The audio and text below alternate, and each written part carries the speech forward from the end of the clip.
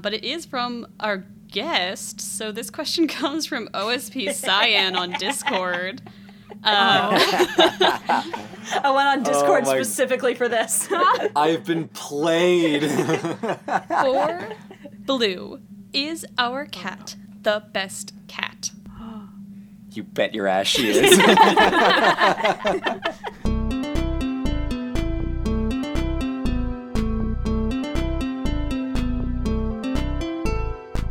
Hello, everybody, and welcome to another episode of the Overly Sarcastic Podcast. I am Blue, and as always, I am joined by Red. What's up? And over manning all of the tech, pulling all the levers and making sure that the lights don't go out on us is our podcast producer and editor, Indigo. Say hi. I'm forcing you to do it. I'm hacking into the mainframe. I can't talk right now.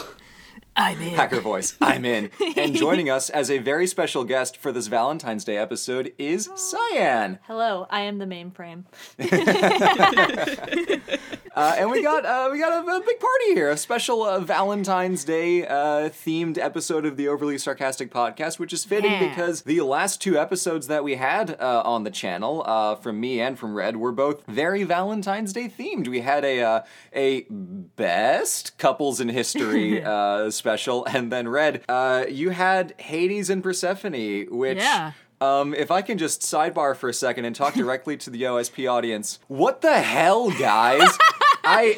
More people watched the Hades and Persephone video than the Journey to the West, which is not incredibly remarkable on its own, but it was by a factor of 2 in the first day. Y'all fuckers really liked Hades and Persephone. I was like checking the watch time analytics because regular YouTube viewers may not be aware of what a YouTube analytics page looks like. There's a lot of graphs.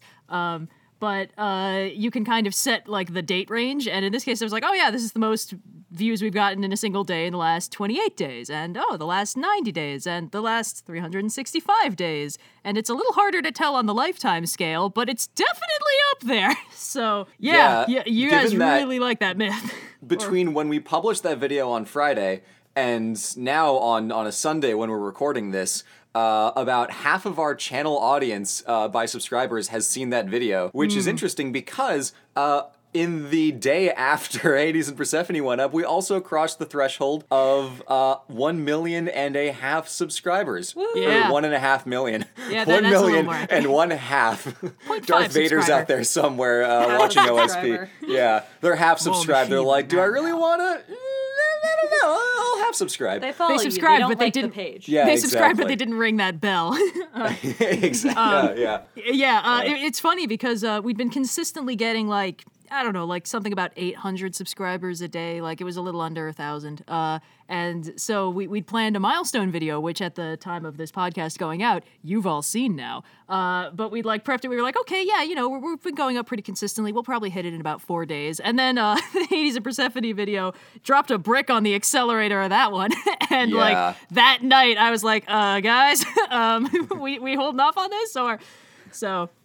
Yeah, a bit of a crazy week, honestly, in the views department. Yeah, it has been a pretty wild past couple weeks in terms of like OSP happenings with one of our most popular videos, possibly like ever in the first 3 days. Oh, absolutely. And then a huge subscriber milestone. I had a video that probably would have gotten onto trending if I didn't shoot myself in the foot by accidentally uploading it at 1 a.m. Instead of, because I meant to type in 11 and I typed in 1. So I woke up to a text from you, Red, saying, hey, Blue, by the way, your Valentine's Day video went up. Actually, very shortly after you went to sleep, as a matter of fact. So based on the viewership, it maybe could have gotten to trending if I didn't sabotage it right out the gate, but who knows? It was the final coda to an absolute front-to-back disaster of a video to produce. You were the imposter all along. I was the imposter all along. There were two things, because one, Blue, obviously you go to bed somewhat earlier than me and Indigo both. So what happened is you were asleep. You were like, that video was exhausting. I'm so glad it's done. I'm just going to bed. And I was like, okay, yeah, see you later, buddy. And then like an hour later, I get a message from Indigo saying, are you guys aware that you just uploaded a video? Never a good thing to hear at 1 a.m. So I was like, what? And I checked and I was like, oh, okay. So blue. Don't freak out when you read this in 8 hours. Honestly, it went over pretty well. There were a lot of people who were like, I feel like I'm not supposed to be here, but I do like the video, which is the best possible response to a random video upload to the channel.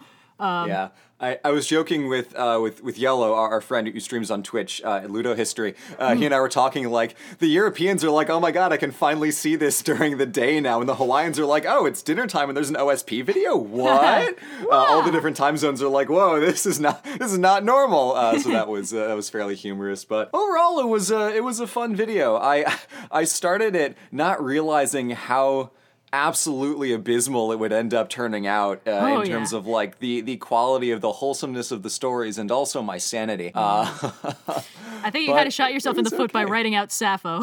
She was probably going to writing be out the only Sappho wholesome was definitely a self-sabotage. But as I was doing the research, I usually like to get, say, 5 pages of notes that I cut down to 3 pages of a script. And when I did the research for Sappho, it was going to be the first out of 4 stories. I had like 3 pages of notes just on her. So I thought, well, I don't want to waste all these good notes. And also, Cleo has joined us. I knew it. I knew it was only a matter of time. She has arrived. Oh man, hi. Extra special guest. Exactly. 5 whole people are on this podcast. Truly all here. Oh man, she's trying to find a spot to perch, but there's a lot of stuff on the table right sit now. on my shoulder. Yep. Yes. Cyan's shoulder is Yes. Cleo's new perching spot. I wish this was a video podcast you all could see. We'll just When we- We'll just need to draw the fan art later. Yeah. If you guys could send me a picture of Cleo, I'll make the promo for this week's podcast be over Cleo's image instead of our logo. All right, there we go. Anyway, the video was fun, and I did shoot myself in the foot by writing Sappho out. She's going to go into the next History Makers, but the Caesar one was fun. The story from the Song of Everlasting Sorrow, the Chinese Tang Dynasty story, was like I was showing where I stand on it because I'm like this like drama of this relationship is actually not as interesting as the political corruption that led to everything going wrong. And then the final one was Louis and Marie, which was just an absolute mess. And I didn't realize how terrible of a story that truly was. Because it's like, it's the French Revolution, but I didn't realize they also had just a awful time being the royals of France from beginning to end, even before the revolution happened. Yeah. Oh God, it's such a mess. I feel so bad for Louis and Marie. Like, you knew it was going to end badly, but you were kind of hoping there was going to be some good stuff in there first. Instead, it was just relentlessly unpleasant. I do remember, like, when you pitched the video, you were like, I was thinking, like, best couples in history. And I was like, oh, yes, great idea. It's perfectly in season for Valentine's Day. And then as you progressed in the script, it like, the updates kind of got a little more like, this is really cursed. This is just really cursed. Yeah, I had to Google more historical dicks than I wanted to, and I was just like, buddy. Too big. PP too big, yeah. And people in the comments were like, wait, so what does this mean about it? I'm like, no, the point is that you're not supposed to talk about King Louis's dong. Can't the man keep that to himself at least? That's like the bare minimum of stuff you're supposed to keep to yourself. Yeah, so this is why it's like, I understand the appeal of like historical period dramas and stuff, but like why can't we talk about, like, the hopes and dreams and goals of characters like Louis and Marie without just, like, going to the lowest common denominator of, what was the banging like? Because that doesn't matter at all. Yeah, especially if you're going for drama. It's like, let's go for the really shallow drama rather than the actual political intrigue leading up to one of the most notoriously bloody revolutions in history. It's like, no, it's more interesting. The idea of, like, the king who never wanted to be king, who was just shoved into a position of having to preside over the absolute dumpster fire that his parents and his grandparents left him, were like, the man just wanted to tinker with locks. It's like, that's actually an interesting drama, but no. Yeah. No. PP too big. PP too big. So that's what that. he's known I for. did not have fun with that video, but it ended up being very funny, which is great because I got to just completely tone up the snark for the same reason that Red, like the Stranger in a Strange Land, was much beloved by the fans because we just stopped caring and just really let the sarcasm go. Those are fun videos in their own right, but they are not an enjoyable headspace to be in for 2 weeks while in the process of making it. Yeah, not so much. I mean, there's also the degree to which I mean, it does let us cut loose on the snark, but also I think there is a degree to which our fan base is slightly sadistic. And they're like, oh, absolutely. The all more fan you bases suffer, are the slightly funnier you sadistic. are. Oh, absolutely. 100%. I mean, there's a reason why whenever I'm like, all right, guys, I need you to pick the worst movie out of this lineup, and they're like, okay. So, you know. You did Good ask stuff. them for the worst. I did. That's the thing. But the thing is, like, just because I'm enabling them doesn't mean it's not revelatory of their true nature on some level. You also gave them opportunities to not pick the worst option. I did. and I was yet- asking for suggestions. Sometimes I even ask for, like, good movie suggestions, but then people are either like, here's the same 6 movies you've already watched, or here's a movie you've never heard of that doesn't look very interesting. And then when someone's like, hey, you should watch Speed Racer the movie, I'm like, Hey. well, at least it'll make me feel something. It did make me feel something. One of those things was eye strain, because that movie has a lot going on. Was the other Rage? It probably would have been Rage if I'd watched the original anime, like, back in the 60s or whenever it showed up.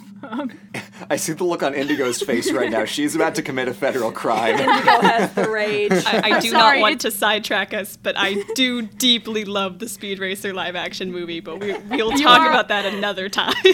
You're a large part of why I watched that movie, because when I was like, well, people recommended it, you were like, do it, you coward. And I was like, well, all right then. I was like, I think I made a mistake going into that movie expecting it to be like a movie instead of a fever dream of an experience, because I was like, well, interesting choice of color palette. Maybe this is for the idealism of this flashback. And then at one point I was like, oh no, the whole movie is going to look like this. Okay. Yeah. So, anyway, on the subject of back to the videos, a much more positive, somehow less problematic set of relationships that we discussed on the channel in these past 2 weeks was Hades and Persephone. Red, talk about the process of doing the deep dive, because whenever you do one of these mythological deep dives, whether it's Dionysus, Aphrodite, Hermes / Pan, it's always a process, and the weirdness that each deity carries with them is unique to the character. What was it like getting into these two specifically? Well, Hades and Persephone I knew was going to be tricky, because with the others, like, Dionysus, Aphrodite, Hermes, they have reputations. There's like tropes about them in the modern day. But they're fairly morally neutral, like, just in terms of the fan base. Like, a lot of people are like, Aphrodite is a jealous hoe. And it's like, yeah, I mean, that's one way to do it. But, if you're saying, like, actually, she's more complicated, people aren't going to, like, fight you on that most of the time. Yeah. Hades and Persephone, everybody has an opinion on Hades and Persephone. Because, like I laid out in the video, there's a lot going on. A lot of it is bad. The point I wanted to make in the intro, the framing I wanted to use for the video is like, yes, there's a lot of bad stuff in this, but why is this what we focus on when we're bringing up bad stuff from our modern cultural perspective in ancient Greece? And the reason is because our modern cultural perspective is not this unbiased, enlightened angle. It's got a healthy dose of pop culture Christianity, deity of the underworld must be evil, which is why it's like, oh yeah, we easily make Hades a bad guy, drawing from almost none of his actual mythological, like, origins and what he does. I mean, whenever they make Hades a bad guy in, like, a modern pop culture thing, they never actually draw on the only just unironically bad thing he did, kidnapping and imprisoning Persephone in the underworld. It's always like, oh, he hates the hero, or he looks like a potbelly stove full of knives with bondage gear, if you're going with the God of War look. At God of War, yeah. He's grumpy and won't let his son leave. Oh, Yeah. I mean, honestly, the way that Hades is portrayed in Hades, I think, is more interesting, because he really does come across as a slightly cranky bureaucrat who just wants to run the underworld correctly, and Zagreus is the one who's fucking that up. And I think that's good. Yeah. Of all the ways you could portray Hades as, like, an antagonist, I think that's one of the solid ways to do it. Yeah, his idle animation is just signing paperwork. Yeah, which is just delightful. I love that. I also, just not to sidetrack, but I really like his visual design in Hades. I definitely fell victim of the Hades as, blue twink thing, but, like, it's kind of interesting to make him actually look like color-inverted Zeus, which I thought was neat. Anyway. Yeah. So when I went into this video, I knew that, like, whatever I found in my research, I was going to have a doozy of a time framing it in a way that didn't cause more problems than it was going to solve. Because fundamentally that story has problems, but it doesn't have the same problems that a lot of people seem to highlight. And none of that was really the point. I don't, usually put moral judgments on the myths I summarize, especially the deep dives. I just wanted to know what was going on. So I was like, okay, Homeric came to Demeter. That seems to be the only place that actually wrote down the abduction myth. Like, everybody, quote-unquote, knows the abduction myth, but let me actually see what they had to say about it. And it had interesting things, like I pointed out. It's like, oh, wait, everyone in this story says this is Zeus's doing. That's actually interesting. That means that even in this myth, Hades is not being framed as the antagonist. He's you know, he caused a problem, but he caused the problem because Zeus told him to. He's an accessory. Yeah, basically. Or, you know, if you look at the framing, it's like, no, this is basically an arranged marriage that the mother of the bride took extremely poorly. And it's like, okay, that's interesting. And I understand. It is a surprise arranged marriage. She wasn't Yes. informed. No, she wasn't informed because Zeus was like, well, she's gonna say no, so let's just not ask. And boy, Better Zeus. to ask forgiveness than permission. Yeah, I mean, exactly. You know, that was the first thing I was looking into. But then it was like, okay, well, now for the deep dive, like, what's the roots of these characters? And that led to some very interesting stuff. When I was uncovering this, the fact that Hades does not seem to have a Mycenaean counterpart was very interesting. I actually already knew that from one of the earlier deep dives, I think maybe the Dionysus one. But the fact that Persephone does had some interesting implications. And I don't know, I mean, most of it's in the video, but like, it was a very interesting time kind of reframing all these angles and interpretations of the character, because that is one of the things I think that I wanted to highlight.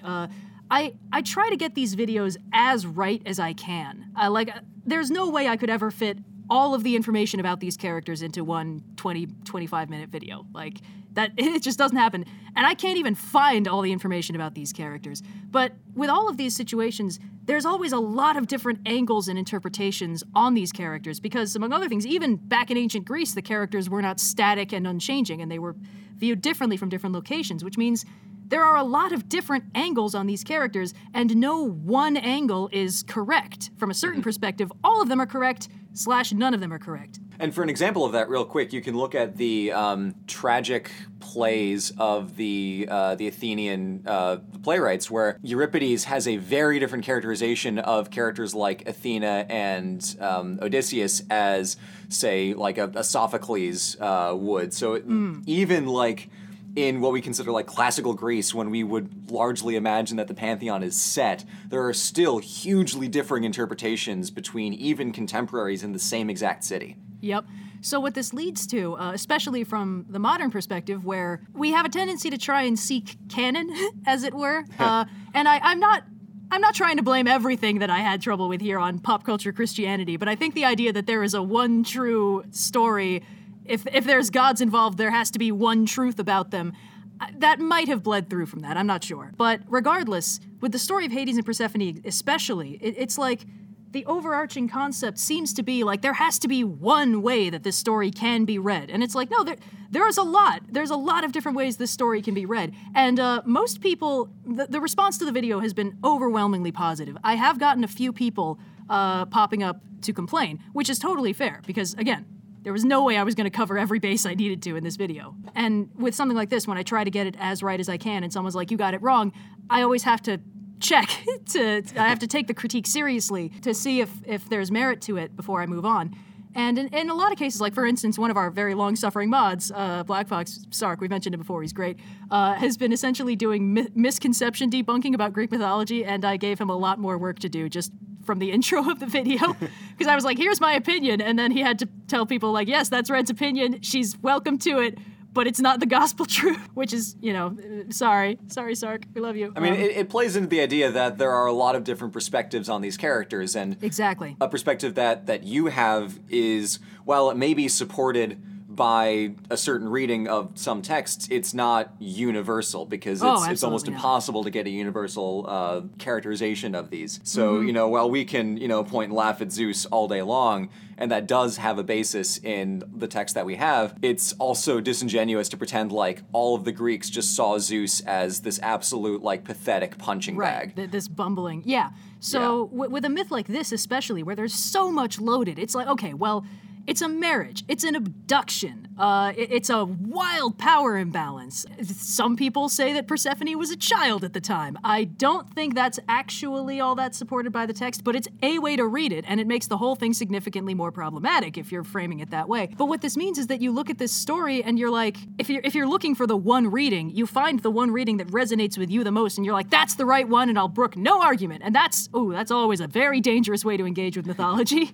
Because that means that, you know, whatever preconception you start with, nothing will shake it. And when I go into these deep dives, nothing I think is true at the beginning turns out to be true. A few people have even pointed out that the whole, Demeter causes winter thing is probably inaccurate. That's not how the seasons work down there. There's essentially a no growing season that's more like a really dry summer, I think, something like that. Anyway. I'm not sure how the Greek seasons work.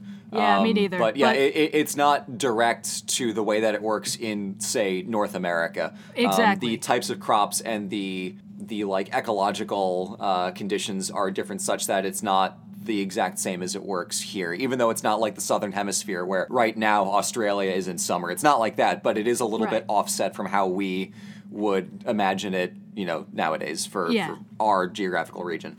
Yeah. The angle I was trying to get across, and I'm not sure I did this fully, was that Hades and Persephone is really interesting source material for modern writers to explore. That doesn't mean that the original story is like...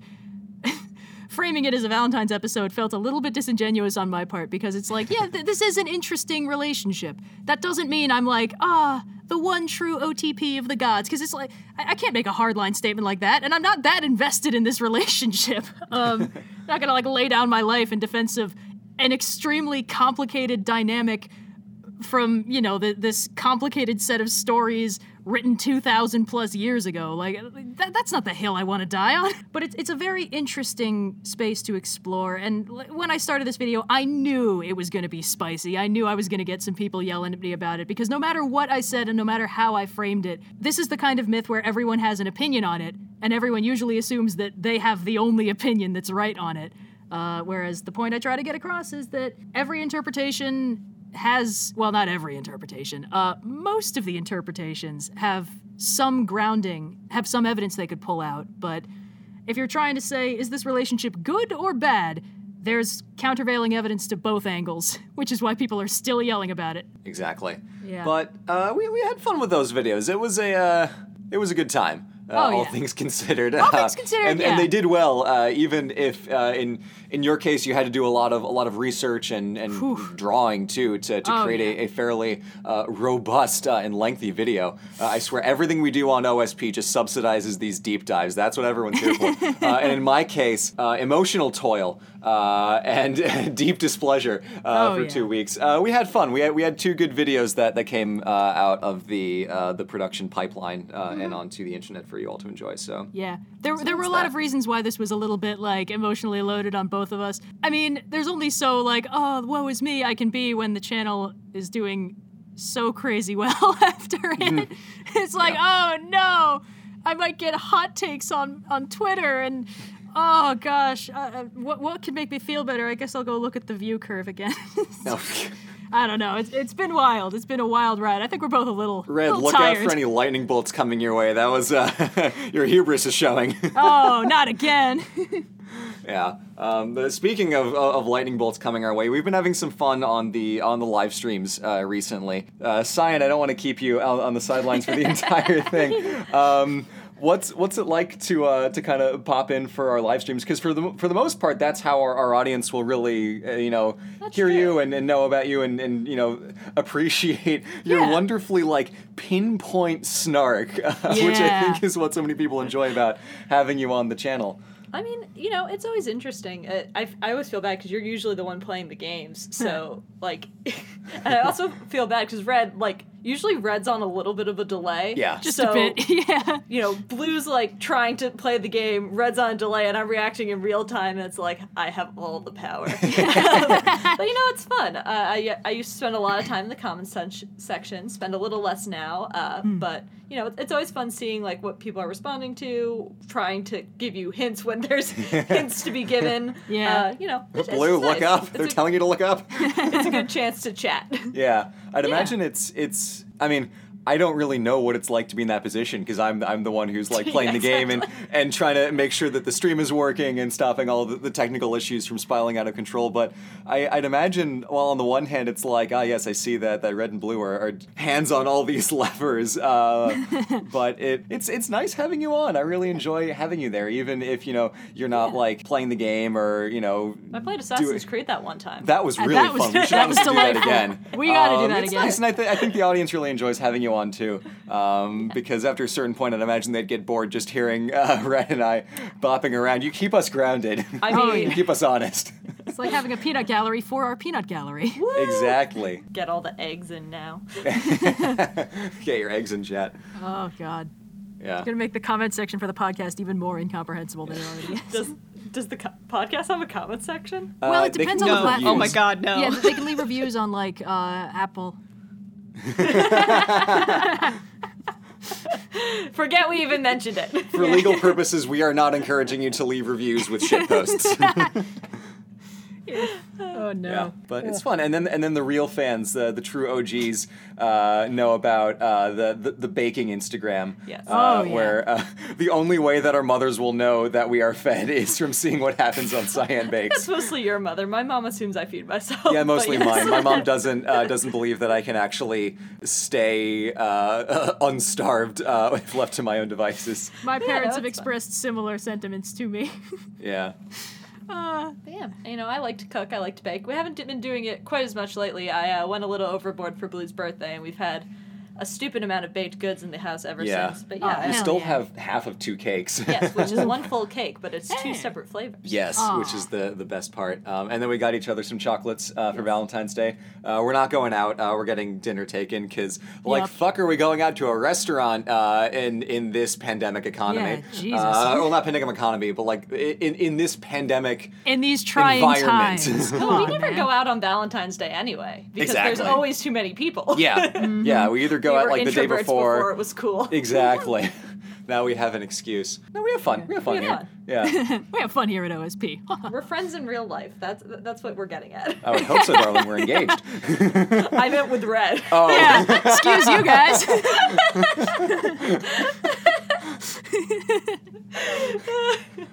Question time. Yeah. Plug the pins. Plug the pins. Oh, God. Oh, yeah, the pins. Before question time. Real quick, on the subject of Hades and Persephone, Yeah, we good have segue. our newest line of OS pins, which I can't believe we've not called it that until just this second. Oh my God, we're so dumb. Yeah. The puns come to us fully formed, and we just don't choose to use them. The newest line of pins, Hades and Persephone, they're so much fun. They're still available for the next couple weeks. I think until the month ends is when they me stop check. being in stock. But why wait? Why risk it? If you're interested, get them now. And if you either don't or can't, we will have these pins again at the One end of week. the year for Black 1 week Friday. left. All of the pins for 2021 will do an initial run when they release. We will hold a little stock in reserve, and then those pins will all go on sale at the end of the year. So get them now, but if you miss, you will have another opportunity, but why risk it? Go get them pins. One more week. risk It's it, 1 get week, the not biscuit. 2. There's like a countdown on the site. So Yeah, it tells you how much time you have. So, Yep. all right, for real. Question time! question time. Hello and welcome to the Q&A portion of the Overly Sarcastic podcast. Before we jump into the questions for today, we have a very special shout out.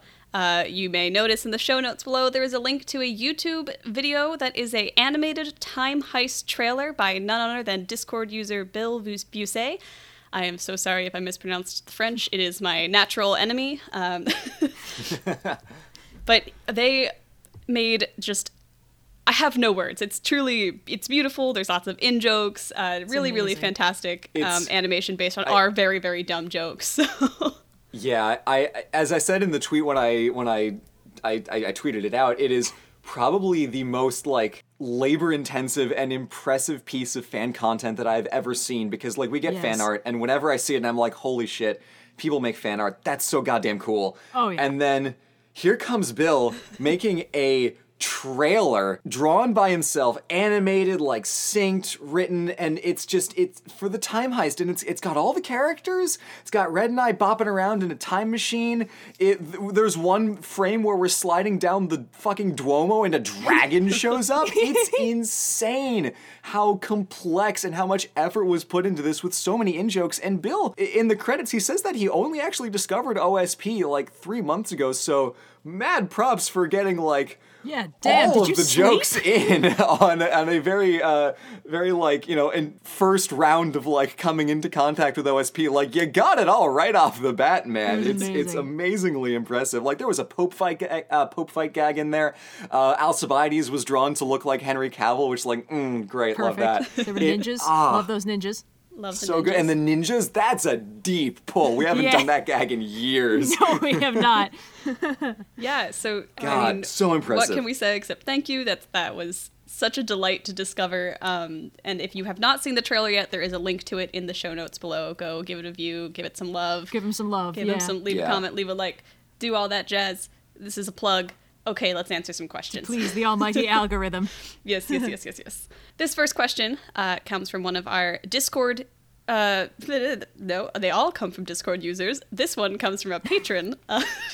We're really Patrons. on top of it this episode. Oh, so At least we're getting words right. Better than last time. It's true. What it's are true. words? Don't jinx it. Social constructs. This question comes from one of our lovely patrons. The first question on the podcast is always one of our lovely patrons' questions, which was actually a suggestion that Cyan had back when the second episode of the podcast aired. So shout out to Cyan for helping with that particular development. History makers, also Cyan's idea. All hail. Well, we're giving Cyan credit for Woo. OSP thingies. But anyway, yes, Indigo, go ahead. Yes, Yes, the question. A Lovely question. That thing we're ostensibly supposed to be doing right now. This question comes from Kukulane, the Lord of Puns. Question for Blue and Cyan. How did you guys meet? Aw. I think we've told this story before. In various places, but not various recently. places. Yeah. There's the long version and the short version. I'll do the medium version. Okay. the short version is like 5 words, so Yes. yeah, the medium So, version. The medium version is we met through fencing, but while we were both on the fencing team, practice was 4 days a week, and we happened to go on exactly opposite days. So Yep. we didn't meet until shortly before the first tournament, when we were both attending practice a little more regularly to get ready. And we got paired up for drills, and I'm fairly new. I've been on the team for about a month at this point, so I'm like still trying to be impressive, and Blue here is like, a little more experienced, not by much. Like Sophomore. Second year. Feels big to a freshman, and so we're doing drills, and he goes to hit me, and I parry. I post, and he gets Yeah. a very good parry. Very clean, perfect clean. parry 4. And my hit shatters his sword. Specifically, if you're familiar with fencing sabers, it shatters it in the handle, where that's the only point it's held together. There's like a little screw on the end of the blade Yeah, that's the- screwed the into the screw handle. tang, yeah. So Yeah. that all comes apart, and it just disassembles in his hand. Yeah. So I'm holding like a little like rubber grip, and the pommel, the bell guard, and the whole ass blade is just on the ground, and I'm looking like, what? I'm like, oh my gosh, I'm so sorry. And he's just like, how? Like, even in that moment, I'm like, holy shit, that's impressive. You're good. So yeah, we actually still have the sword too. Yeah, it's right Aw. next to me. I'm looking at it right now. It's behind my my Captain America shield. That was our first couples cosplay where I was Wait a Captain minute. America and you were Peggy Carter. Is that club equipment yeah. that you've taken to your house? Nope. Personal equipment. It was my own better sword. be. Ah. But yes. So yeah, and then So yeah, and then we we went back to not actually seeing each other we practice all didn't that much. hang out until then next semester we started dating. Yeah, after we had a big team get together to go see Deadpool. Oh yes. And then Another friend invited me because he liked me, and I said yes, and then hung out with Blue. Shout out to that green wherever you are. Accidental wingman. Much obliged. I was not aware of this. But yeah, so then we ended up meeting up at the Deadpool thing, getting back into contact, and we started Yeah. dating probably about a week later. So Hell yeah. A couple weeks. There was a party for the fencing team where I got drunk and explains to you Oh, yes. in truly inspirational. thorough detail the mechanics of first Hannibal's and then Alexander's campaigns, and specifically how they made use of elephant tactics. Using a blank wall as a map. Yeah, I was gesticulating to a blank wall. So yeah, okay, so here's the Mediterranean, and then down here I'm just like, there's nothing on this wall. I'm just making hand gestures. Yeah, and apparently Cyan found that impressive as well. No, I was just very amused. Oh, okay. I just thought you were nice, though. And then, yeah, we went for a walk. We said we should hang out sometime, and then balls kept rolling. We went on a date, and I almost spilled soup on you. you did almost spill soup on me. Yeah. And then we've been dating for, like, the last 5 years. Yeah, and then when you went home, one of your friends sent the College Hell video to your Mythology chat friend group saying, "Oh my god, look at this funny video." And I was like, this sounds a lot like the kid I was just on a date with. So I backstalked his Facebook page to the only mention of the channel on the page. Yep. Which I think was actually the first time you did a video for the channel. No, Yeah. it was that same year, but it was later that year. It wasn't the first It was close. time. But yeah, so I had to backstalk the page, find the one time you mentioned it, and then I was like, well, this is an interesting development. And then I pretended I didn't know for another 2 months. Yeah, for a good long while. I was like, so I've got this YouTube channel, and I'm like, Cyan's oh, no like, cool. Wow, So that's neat. wild. Yeah. I think I told you the story about a couple months after that, though. So Yeah. this wasn't a secret, but yeah. Yeah. So a series of happy mishaps. And it worked out. And now we have a cat, so Yeah. truly the end of all good things. You have a cat, and also you're engaged. So Oh yeah, we're also Yeah. engaged, but like, I don't know, being engaged, like, that's a commitment, but like, having a pet together, oof. Yeah, that's how you know, like, That's a like stress you tested. got How you know it's real. your heart's got to be in it if you get a pet together. well, we are not going to let up with the cyan and or blue questions, as this is our Valentine's Day episode, and a lot of our Discord users were very curious about your true love. Aw. This question's not actually about that, though. This comes from user 1582936355719.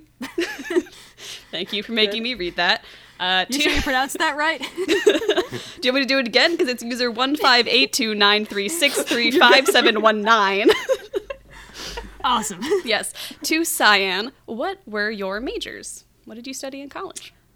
What did I study? So I studied biomedical engineering for some reason they changed the name of the focus between the undergrad and the grad school. So technically my undergrad is biomedical engineering with a focus in nanotechnology, and my graduate degree is in biomedical engineering with a focus in nanomedicine. Ooh, very similar. But yeah, so I studied biomedical engineering. Specifically, I tried to focus more in the kind of more biology and chemistry side of it. Did a lot of stuff about like drug delivery, how you can improve the pretty much uptake of the drug by adding different coatings or changing a pill. So a drug, maybe you would have to get injected, but if you put a certain coating on a pill, then you could take it orally, which improves, patient compliance. Like all that nerdy stuff was kind of the stuff I studied in college. And I really enjoyed it. I still use some of it today. I don't work as an engineer anymore, but it's a very enjoyable thing. And when you do biomedical engineering versus just like strict biology, you also get a lot more of like the mathematical modeling side of it. So like how you would model like drug exposure, how you would model a knee moving. So that was also just really fun to figure out. Yeah. Very cool. Yeah. Sorry, it's very technical sometimes. Yeah, no worries. No, it's very cool. My dumb film major ass is like, yeah, that's neat. I math did that once. Woot. Woot, indeed. Took a lot of math. People think Hell I'm good yeah. at math because I studied engineering. That is not the case. But I've taken a lot of it, so. Well, I do want to say, approaching from the opposite end, I thought that knowing math would mean that all those math-adjacent sciences would be easy. Not true. This is also true, yes. It's the applied versus the theory. The theory is Yes. it's pure perfection. It's the crystalline words of the universe, and then the applied stuff is just like, no, have fun. There's a lot of Estimate constants pi in as here. 3. Yeah, see that hurts me. That hurts me on a physical Yeah. level. Meanwhile, I should have realized that I'd become a much more like systemic kind of historian than like a nitty-gritty, because the stuff that I loved in school was like geometry, trig, like shapes and logic and proofs and systems, and then as soon as it's like algebra and numbers, I'm like, oh god, I'm powerless. I can't do it. We have a very... There's Greek letters in my numbers. Proofs, I gotta say, I have a love-hate relationship with proofs because they are so difficult, but so rewarding when you figure they're them fun. out. I mean, They're that's the fun. approach that I take to research now. It's like you start from the first principles, you build it out, you work axiomatically, and then you find a solution. And because it's anthropology and history instead of math, it's not a perfect solution, but it still feels good, dang it. So, Wow, that is an impressive application of mathematics in the sphere of history and literature and mythology and everything. Here's another question coming at you. This one comes from Kazur Kagan. I am so sorry if I mispronounced that. That's kind of just a blanket statement for everyone who submits questions to the podcast. To Blue and Cyan, when did you realize that you wanted to get married? Ooh, gross.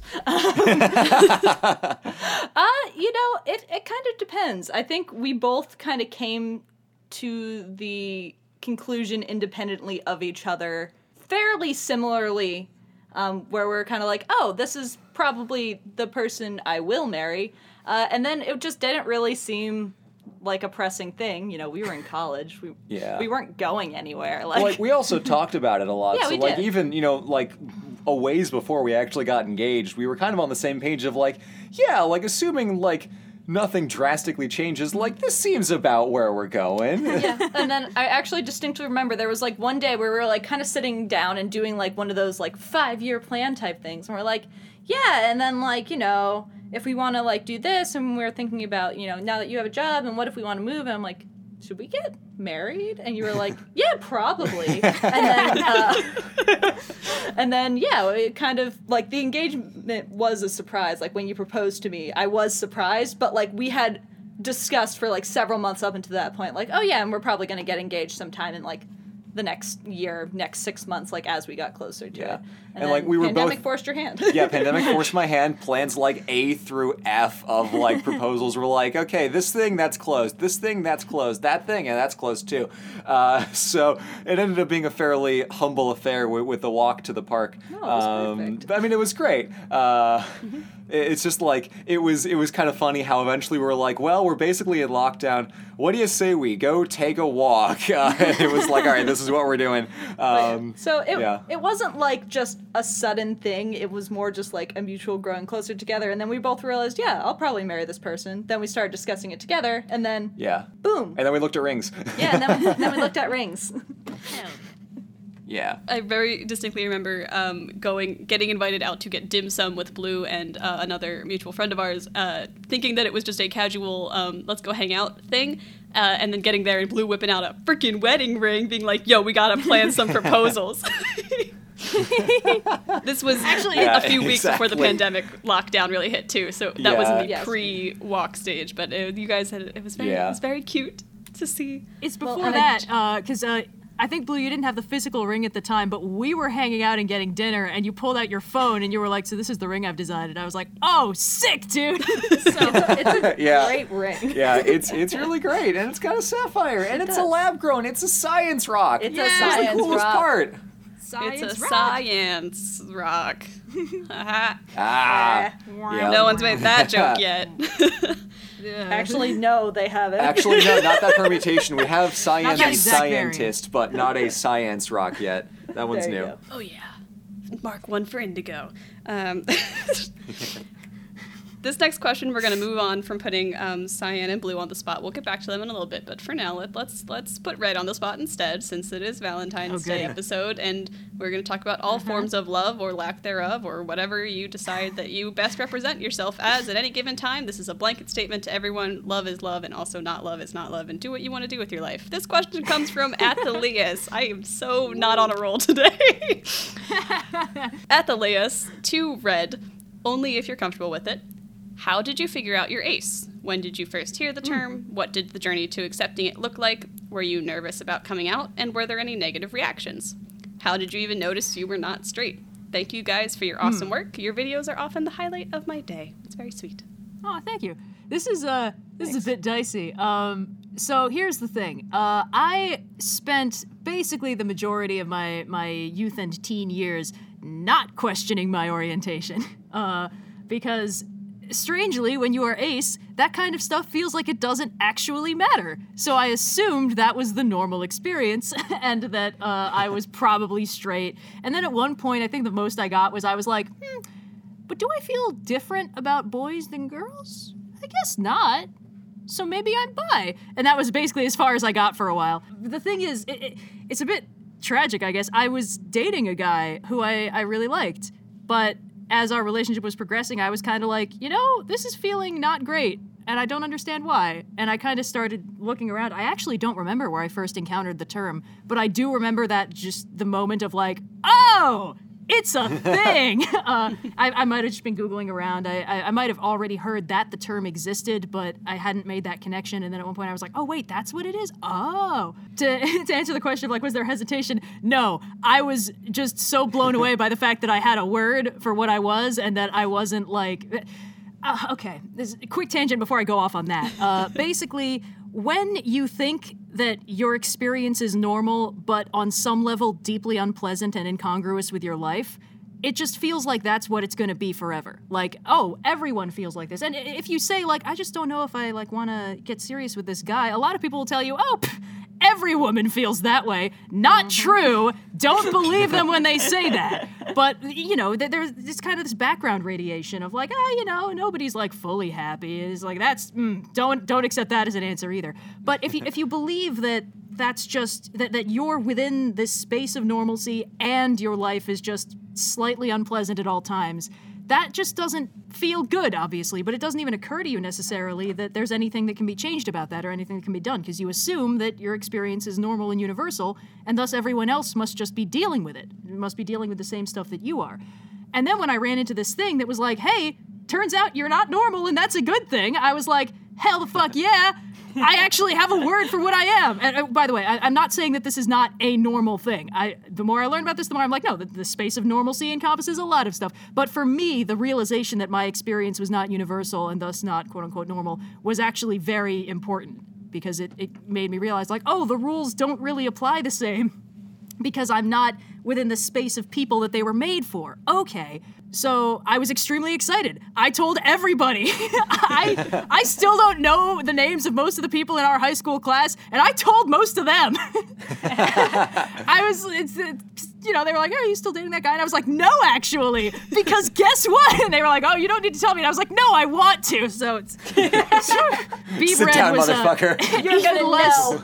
I was even less socially apt than I am now, so you can imagine. But yeah, I was extremely excited because I was like, there's a word. It's actually okay that I'm like this. I never have to do this thing. Because, when you grow up, everyone kind of tells you like, yeah, dating, it's a good thing. And then eventually you'll get married to some guy and have 2.5 children. And I was like, oh, I guess if that's the way it's going to go. And then I was like, I don't have to do any of that shit. And like, I didn't have to before, but why would I question it if it was what everyone was supposed to do? And no alternatives were seriously presented to me in a context of like, this could be you. So I was completely over the moon. I was like, I'm this thing. Yeah, baby.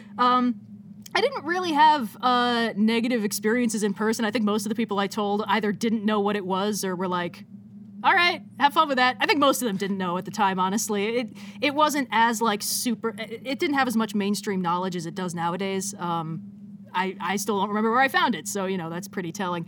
I did have a couple friends... I'm just imagining, like, a close-up magician is like, is this Ace your card? And Red's like, oh, man, baby! I do remember there were a couple people who were like, can you tell me more about this? And then, like, 2 months later, they were like, so guess who's also Ace? So that was fun. I didn't really have much negative experiences with that. But when I went from high school to college, I found there was, like, a tea club for aces, so I just had like an immediate social circle, which was really pleasant. That honestly, the most that happened is like I started paying a little more attention to like the internet discourse about asexuality. Not a good time to be doing that. That was when it was getting really unpleasant. That was basically the worst I ever got it. It was never targeted at me specifically. I was just getting hit by the blowback of a lot of people being like, actually, this is problematic and bad, and you should feel bad for living. So again, never like personally targeted at me, but still not a fun thing to run into when you're trying to find like cake memes or whatever. But yeah, I think actually that did sort of motivate me to be rather more open about it on the channel specifically, because I was like, I had a doozy of a time realizing this was even an option, and it did make me kind of unhappy before that. So maybe I should be a little more public about this just so people like know that it's an option and that option is fun and cool. But yeah, that was basically it. Figured it out, found a moment of extreme, I don't need to do this thing that I was finding kind of awkward. But I do want to say, there's plenty of aces that do date and love dating. I'm just currently not one of them. Yeah. I am one of them. Yeah. For me, it was like I had this like experience where people would ask me out and I'd be like, I don't really have a reason to say no. And I guess that's how everybody feels. So sure. And that's not actually how it's supposed to work, people. So for me, it was just like the relief of I don't have to do this ever. And nobody ever has to. But, having the option of like, not only do I never have to do this, I don't have to be with anyone at any point. I can just do my own thing forever if I want to. Having that option was very, very freeing. So also now is not a good time to try dating new people anyway. So, this is working out pretty well. Tangential to that, I was a little surprised, or I guess not really surprised, but at the magnitude of people in the comments of my Valentine's Day video who were like, I love the ace rep with Louis XVI's story of like, poor man didn't want to marry Marie, didn't want anything to do with this. And when I said like, can't you just let this library ace live his life? So many people were like, yes, ace rep. And I was like, oh, unintentionally, actually, yeah, ace rep. Yeah. So it comes in many different flavors. Oh yeah, looking through it as a lens to examine history with, you run into a lot of characters where you're like, don't know exactly what that guy's deal was. Probably not straight though. Yeah. Sometimes that's all you can get, but it's like, I wonder what Queen Elizabeth I's deal might have been, famously never marrying. Maybe she wasn't about that nonsense. There's a lot of options, and again, this is a space where every take is going to be spicy to somebody. But fundamentally, your own lived experience is not wrong, and it's good to be told that there are options because. Sometimes you examine it, and sometimes it doesn't even occur to you that you can examine it until somebody points it out to you. So, I think that having a wide diversity of examples of quote-unquote representation, I think that's possibly the healthiest thing a growing person can have because it lets them explore, like, what might I be? And then if they find something that clicks, it really clicks. Mm-hmm. And if they change their mind later, that's also fine. Totally fine. I mean, I mentioned that bit where I was like, I'm probably bi because I think that guy's about as cute as that girl, and that's all I can examine right now. Yep. Because if that's the only metric, it's the only metric you have. It's a complex world we live in, and you gotta just explore and figure out what works for you. But this next question is not necessarily quite of the same level of insightfulness, but it is from our guest. So this question comes from OSP Cyan on Discord. I went on Discord specifically for this. I've been played. For Blue, is our cat the best cat? You bet your ass she is. For a moment, all the world held its breath. Oh, like, where is Cleo right now? She's taking a nap. Yeah, no, Cleo is. I know it's obviously the experience of most pet owners that they're like, my pet is the best one, and that is great. I'm glad that it is like that so many pet owners feel like I have a pet that is such a great fit for me. But you guys are wrong. Yeah, our cat's the best. I've already thrown down against Tim's cat Momo once in the past month. I don't want to burn any bridges here, but Cleo is such a wonderful cat that came at the perfect time for us, where I was really nervous because, like, I'd never had a pet in my entire life. I've had a lot. And Cyan has had a handful. So I was a little nervous of, like, I don't know how to take care of a cat. And then Cleo just, like, waltzes into our life, the most, like, loving, just cute, adorable, cuddly, just happy to be included, loves, like, treats and head scritches and pats and stuff, and I was just like, I can do that for you! And that was a really great experience for me to... If she wants you, she yells. You don't have to guess. Yeah, no, she does not make her opinions, she does not keep her opinions hidden. If she wants something, she will scream. And, yeah, no, Cleo is such a great cat. Because she's adorable and cute and fun and funny, and I've sent Indigo and Red. I've sent both of you so many cat pictures and videos and various things.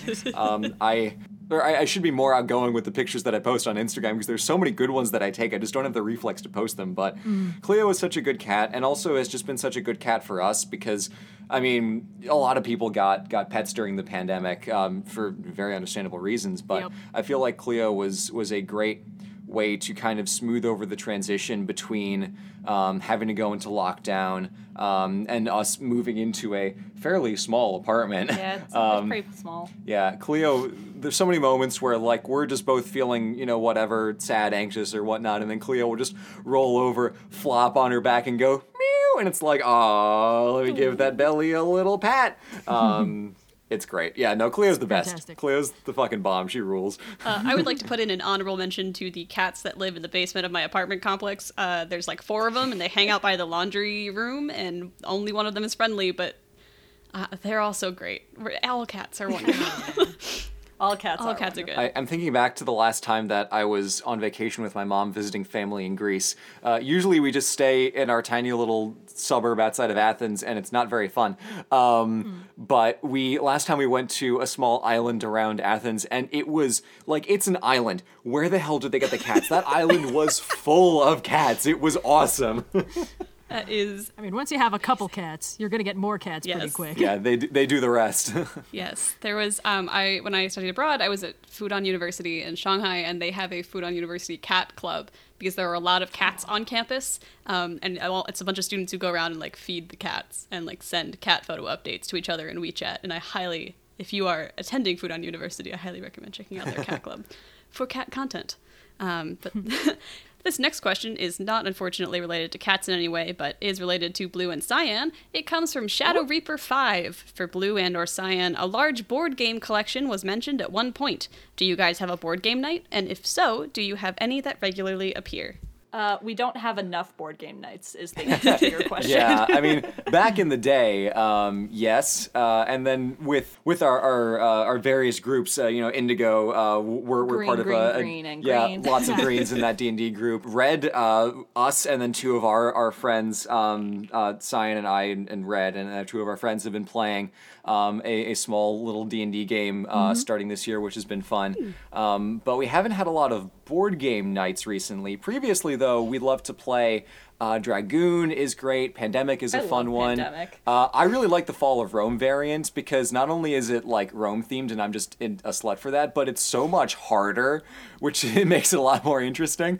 There's also what other games do we have that we really like? Red 7's a card game, but I really enjoy that. Red 7 is a fun little game. It has like the feeling of being in a James Bond and supervillain reverso situation where you're always like, aha, but now I am winning. There's also Wing It, which is kind of Wing like It's fun. Cards Against Humanity, except Just the premise so is much that better, though. it's so much better. The premise is that you are in a situation that the card describes, and you have to put down 3 cards of like things that you use to MacGyver your way out of a situation. And it's very funny because it's not only the cards themselves, but it's the storytelling of the players. So you can have some crap cards, but pull out a hilarious string of events that gets you to win. So it's a lot funnier than, vanilla Cards Against Humanity, even though that game still has its place. Wing It is really fun. I'm trying to think, because we haven't touched a lot of those in a little while. we play a lot of the classics as well, Yeah. like, Boggle, or not Boggle. Trouble. Trouble. Trouble's there you fun. go. You smack the little thing and it Trouble. bounces around. I don't play Scrabble because I was banned I don't from like my Scrabble. mother for playing Scrabble, so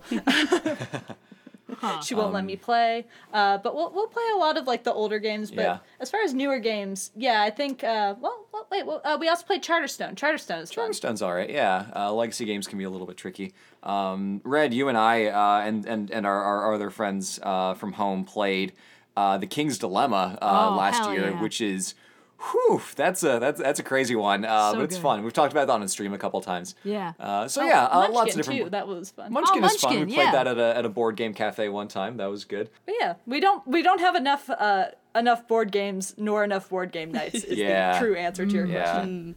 There are a lot of great games. There are a lot of really great games out there. Maybe in the next apartment. Maybe in the next apartment. Invite some friends over. Have a ball. So exciting. Future plans in my OS pod, impossible. It's more likely than you think. Impossible. Ooh. Okay, score 1 for Cyan. This next question comes from Mr. Steampunk 131 for both and or all. This is a serious scientific question of national importance to me as a Brit. What is your favorite flavor of tea? Oh, okay. Well, I have a few. I think one of my favorites that's not like of the main variety is Lady Grey tea. It's still something you can find very easily in the stores. It's similar to Earl Grey, but you've just got a little extra like fun in there. More flavor. So, and that and like peppermint tea, I'd say, are my two favorite that like you can regularly buy at the grocery store. Yeah. No, that's true. Jasmine tea I really like. If I can get it specific to brand. I mean, we've talked actually before, I think, on the podcast about some of our favorite teas. Harney & Sons is a really great company. They ship. You can find them in a lot of stores. They have some really nice Earl Greys. What else is good? There's Victorian London Fog. Victorian London You Fog like is a anything great that's tea. Earl Grey and lavender. Yeah, I'm really easy in that regard. They have some really nice green teas, which are good. A nice Japanese sencha tea that I like a lot. There's a tea from Art of Tea called Tuscany, which is a white green tea blend that is very nice and flavorful. Ooh. There are a lot of good teas out there. All right. I have a signature recipe for tea. You take a Lipton black tea bag, you put it in a mug, you pour boiling water over it, you forget about it on a shelf for 2 hours. Then you're like, shit, did I make tea? You look around the room, you find the tea, and then you drink the tea. I have been So sad. in a cycle of putting the kettle on, letting the water boil, walking away from it, coming back 10 minutes later. Did I put the kettle on? Putting the kettle on again, walking away, forgetting about it, coming back 10 minutes later. I don't think the kettle's been on, putting the kettle on, and then just never making the tea, just constantly reboiling the same water over and over again until it's all evaporated and I no longer have any water There to you go. drink. Are you sure you aren't secretly in hell? Because that sounds like you might be in hell. You could be a sim. You know, both yeah. are Could be a possible. sim. It's hard to tell. You know, I live in this sort of like digital void that exists only on the internet, and you can only see me whenever we do a video podcast, so only that one time. And all other forms of indigo do not exist. So it's entirely possible that there's a glitch in my matrix somewhere, and that that's why I've kept forgetting about my boiling water. But that's getting too deep into the podcast cryptid lore. We've got other questions to get to. So. This one comes from Overlord to all. A jingle plays in your head for the rest of your life. Which one would it be? Like, which one would I want it to be? Or which one is it? Which one is it? Oh, Saturday Shorts by Brian Davey. Yeah. Oh, perfect. It is. Yes. It lives rent-free in my head all the time. All the time. I always get good the one. like "Don't be suspicious" from Parks and Rec stuck in my head constantly. Yes. Don't be suspicious. Don't be suspicious. Don't be suspicious. Don't be suspicious. Don't be suspicious. I get that one too. Yes, that'd probably be me. Yeah, I think it's going to be that one because the problem is my brain is like a sponge for music. So whatever I listen to last is probably just bouncing around in there for like a couple days Yeah. afterwards. But if it's the thing that's going to be stuck in my head for the rest of my life, it's probably Don't Be Suspicious because I saw that video like once 6 years ago and it's still there. Honestly, for me, Toss a Coin to Your Witcher is still like the head honcho. It's still going. Is that a Gas jingle Gear just though? doesn't stop. That's a bop. I don't know if that counts as a jingle. Oh. Well, if we're arguing semantics Jingles. here, yeah. I mean, when are we not arguing semantics here? Welcome to the OS As pod. of late, the Wellerman. That's fair. Yeah, I don't know. Jingles, that's tough. I don't know if I can give a good answer. I mean, it's usually it is usually Toss a Coin to Your Witcher. Yeah. Just the chorus. We'll call that Okay, the Yeah, jingle. just the We'll chorus. call that a chorus, a jingle. That's a fair pedantic difference. My dream is to be on the College Humor show. Actually, because I feel like that sort of pedantry is basically all we do at this point, and also Oh, yeah. it'd just be so fun. Be so fun. But It's like a superpower. yeah, exactly. Yeah, exactly. Gets snarked at by Mike Trapp for being a nerd. God, dare to dream. Dream. the goddamn dream. This next question comes from Morgan to Cyan and Blue. Obviously, the whole place isn't decked out with marble statues, paintings, and swords, but just how much of your place is filled with Blue's nerdy and stuff? And is there anything cool from Cyan's interests and hobbies that you'd like to share? So what's the decor scheme of your apartment? What kind of neat, nerdy artifacts have you got hidden in that museum of things, objects? I mean, it's a small apartment. I will say Blue tries his best to keep his stuff contained to his quote-unquote office, aka the alcove in front of the closet, which, to be fair, is about a third of our apartment. Yeah. But Studios. besides that, and then, like, we have a couple vases over by where the bed is. Yeah, that I got in Athens and we filled with fake olive Yes. branches, which are fun. Besides that, I wouldn't say the apartment is, like, predominantly Blue's things or my things. I'm trying to think if I have anything really nerdy. We have a ton of books. Books, Like, yeah. Our apartment is full of books. We have too many books. I recently got a book app, and I'm trying to scan all of our books so I can see how many books we have, but it's taking me too long to go through all of them. And again, we live in a studio apartment, so there's honestly more books. Like, if we were to lay all our books out on the floor, I think we would cover more than the floor. Like, it would have stacks. Yeah, no, easy. Yeah. I'm trying to think what other nerdy things I might have in the apartment. I do have a couple Lord of the Rings posters. Yeah. Which did you get those? Yeah, that was a gift. That was Yeah. a housewarming gift for you. Yeah. Yeah. So those are really cool. I'm very much into the Lord of the Rings. Yeah. Other than that, I don't know. Most of my nerdy stuff stays at work. And we have like little shelves that we put a lot of our like knickknacks and trinkets and stuff on. But Actually, one fun nerdy thing I do have. I have 2 gavels. Because an interesting high school story is I did Model UN. I actually did a lot of Model UN, and I ran a committee for 2 years. So I just casually have gavels, which has come up more often than you would expect, where people are like, yeah, if only I had a gavel. I'm like, oh, do you want to borrow one? They're like, why do you, because like I did pretty much all science and like engineering and math stuff upon going into college, so most of my college friends don't really know that about me, and then they're like, why do you have gavels? And I'm like, why don't you have gavels? Yeah, get on my level, Scrubboy. Look at this gavel-less nerd over here. yeah. Yeah.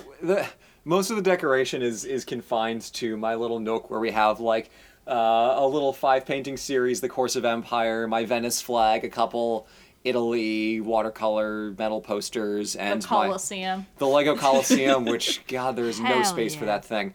I wish it was half the size, I really do. And then my Aw. desk, which has marble contact paper on it, because I have one mode.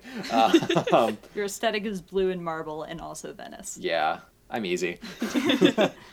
Hey, you gotta have a style, you gotta have a design scheme. But we are coming up just about on time for the podcast. We got one last question for the day before we can send everyone on home to their blue and marble and also Lord of the Ring posters, and then wherever Red lives in my digital void. This question comes from Silverblaze. To all, what roles would you each fill in a 5-man band, and who would you have as the 5th slot for said band? So what are all of we, and who's our 5th band member? Cleo. Cleo is the Cleo's obvious the answer. heart. Yes, Cleo is the heart, Or the big or guy. the big guy. 50-50. Depends on how it shakes The out. smallest guy. Well, yeah, but somehow that's so how it works. You've seen Avatar, right? Toph is the big guy. Yeah. True. I gotta say, I think it would be most fun to be the Lancer because you're like the leader, but you have more personal freedom because you're not hooked directly into the narrative all the time.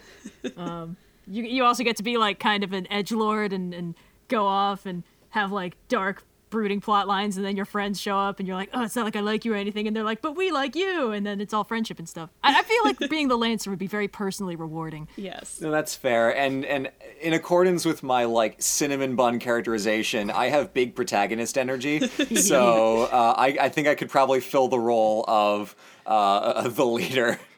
Plus, I feel like with the leader and the Lancer being like mutual Lancers to each other, I feel like you Yeah. can fill those roles. Yeah, very it's like a little bit of a Yeah. Castlevania situation going on. Yeah. Oops, all Lancers. Oops, all Lancers. Hell Yeah. Yeah. Are we just all Lancers? I mean, everyone's a foil to somebody. Yes, I do True. oftentimes I gotta when say- producing the podcast feel like the leader just surrounded by only Lancers at all times. You're Sypha, and then we are Trevor Yes. and Alucard simultaneously. Yeah. You've heard it here first, folks. Indigo is the true leader of OSP. Oh, no. I gotta say, in general, my favorite character in any 5-man band is probably the big guy, I will say. They're usually so simple, but so chill. Yeah. I love Lancers. I'm so That's Cleo. Yeah, I feel like Yeah. Cleo's gotta be Yeah. the big guy. Told you, Cleo's the big guy. That's fair. So we okay. We got smart guy and heart. Blue is our leader. Red is our Lancer. They have the leader-Lancer dynamic going on. Great. We've got Cleo Hell as the yeah. big guy. Obviously, weapon of mass destruction, weapon of mass cuteness. It's a great dynamic. And that She is the himbo. She is the himbo. Yeah, of course, the himbo. Of course. And then Well, I mean, that leaves Smart Guy and Heart, and I feel like Indigo and Cyan, you guys kind of, like, Indigo, you do all of the tech stuff. Constantly calling in, like, all right, here's the problem. You got the doohickey hooked into the wrong thingamajigger. Yep, you nailed it. I always feel bad when Indigo like video chats me in the middle of a stream. I'm like, I know. We're I feel working bad. on it. I know. Sorry. I don't want to interrupt the stream, but sometimes I'll be in the chat Sometimes and it's I'm like, really bad. I just gotta just like call them and be like, all right, guys, no, you just don't touch anything, just turn it off and turn it back on again. Exactly. Yeah, I mean, does this mean? You can be a smart guy. I'll be hard. Yeah, that checks out. Does this mean I get like cool visor goggles? You know, like. Frequently, yes. You have to make them yourself. Oh, okay. Well, we're on it. You do not activate my costume construction ability. I have You've considered activated my making costume trap card. I've considered making T-shirts with like leader, lancer, big guy, but I feel like those could start more problems than they resolve. Like, Oh like, yeah, no, that will imagine definitely you're like cause the cool, conflict. You're the cool guy in the friend group, and like they give you like the lancer shirt, and you're like, "The fuck is that supposed to mean?" You're like, nothing will ruin a friendship faster than when two people are like, yeah, I'm the leader. Yeah, two best friends each think of the other as sidekick, as it were. The secret is Yeah. that all Very friend risky. groups are secretly oops all lancers because that's just life. Yeah. That's just life. Yeah. False. One of my coworkers is 100% a protagonist. She wears white all the time and never has stains. Oh, you know what? That's impressive. That's almost like a divine patron ability at that point. You know, that Oh, yeah, transcends maybe she's a god. protagonist. That could be it. Yeah, She's Some also peop- just super nice. So Aw. Some people just walk through the world with a big label hanging over them that says main character. Everyone else just has to deal with them. Amazing. All right. I feel like Ryan Reynolds is one of those people. Ryan Yes. Reynolds is definitely one of those there's main a characters. whole movie about that. Yeah, well, yeah. What's it called? Free Guy, where he plays an NPC who becomes the protagonist. Yeah. Yep. So just a rundown for all of our podcast listeners. We got Blue as the leader, Red as the lancer, Cleo as the big guy, Indigo as the smart guy, and Cyan as the ever lovely heart of the OSP 5-man band that we have established just now, I guess. That is just about all the time we have for today. Cyan, thank you so much for joining us. This has been super fun. Love the behind-the-scenes look into Blue in your apartment, and also Cleo content. You keep me honest, Cyan. When on the occasions where I start to think like, haha, you're like, and I'm like, no, you're right. Blue, I'm only gonna do Grease. Me, no, you're not. Blue, yeah, you're right. Amazing. Well, with that all taken care of, Red, if you want to take us on home. Oh yeah, let me just real We are quick. never gonna nail this. What? Red, it is truly been a 12 fairly simple episodes. outro I've script. never read I it. never have the intro script when I do it. Well, excuse me. I thought we wanted me to do this right. All right. Well, should I just improv it? Do you want me to improv this? Yeah, Have it, go probably. for All it. right. Well, 12 thanks, episodes everybody. takes you. Jeez, 11, I believe. All Wait, right. if you Well, count the bonus thanks pod, it's everybody 12. for listening. Who counts bonus pods? Thanks I do, everybody for apparently. listening. If you want more of that sweet OSP content, we have a channel. Presumably you knew that already, but in case you didn't, we have one. It's probably in the show notes or something. I don't know. In the show notes. And if you have a question, we have a channel in our Discord called Ask OS Pod. Yes. You nailed Yeah. it. Yeah, Ask OS Pod. Yeah. And you can go in there and ask us questions, and maybe we will answer them eventually. Until next time, 2 weeks from now, when the next episode goes up, because we have a bi-weekly release schedule. Not that bi-weekly, the other bi-weekly. Until that time, I have been Red. I have been Blue. That's been I'm Cyan. Yeah. And that's been an Overly Sarcastic Podcast, everybody. Woo! Amazing. You did it. You did it. I You did nailed it. it. I'm so good. Do do do do do do do.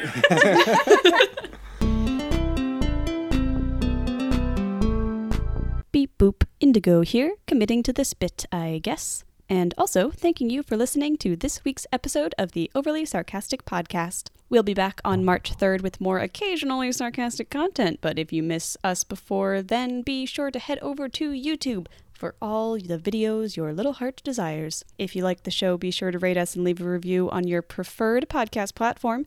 And if you really like the show, head over to Patreon to join the community keeping those deep dives coming. If you've got a question for the podcast, you can also drop that at Ask OS Pod on the OSP Discord server. Links to all of the above are in the show notes below. And from all of us here at OSP, happy Valentine's and or Discount Chocolate Day.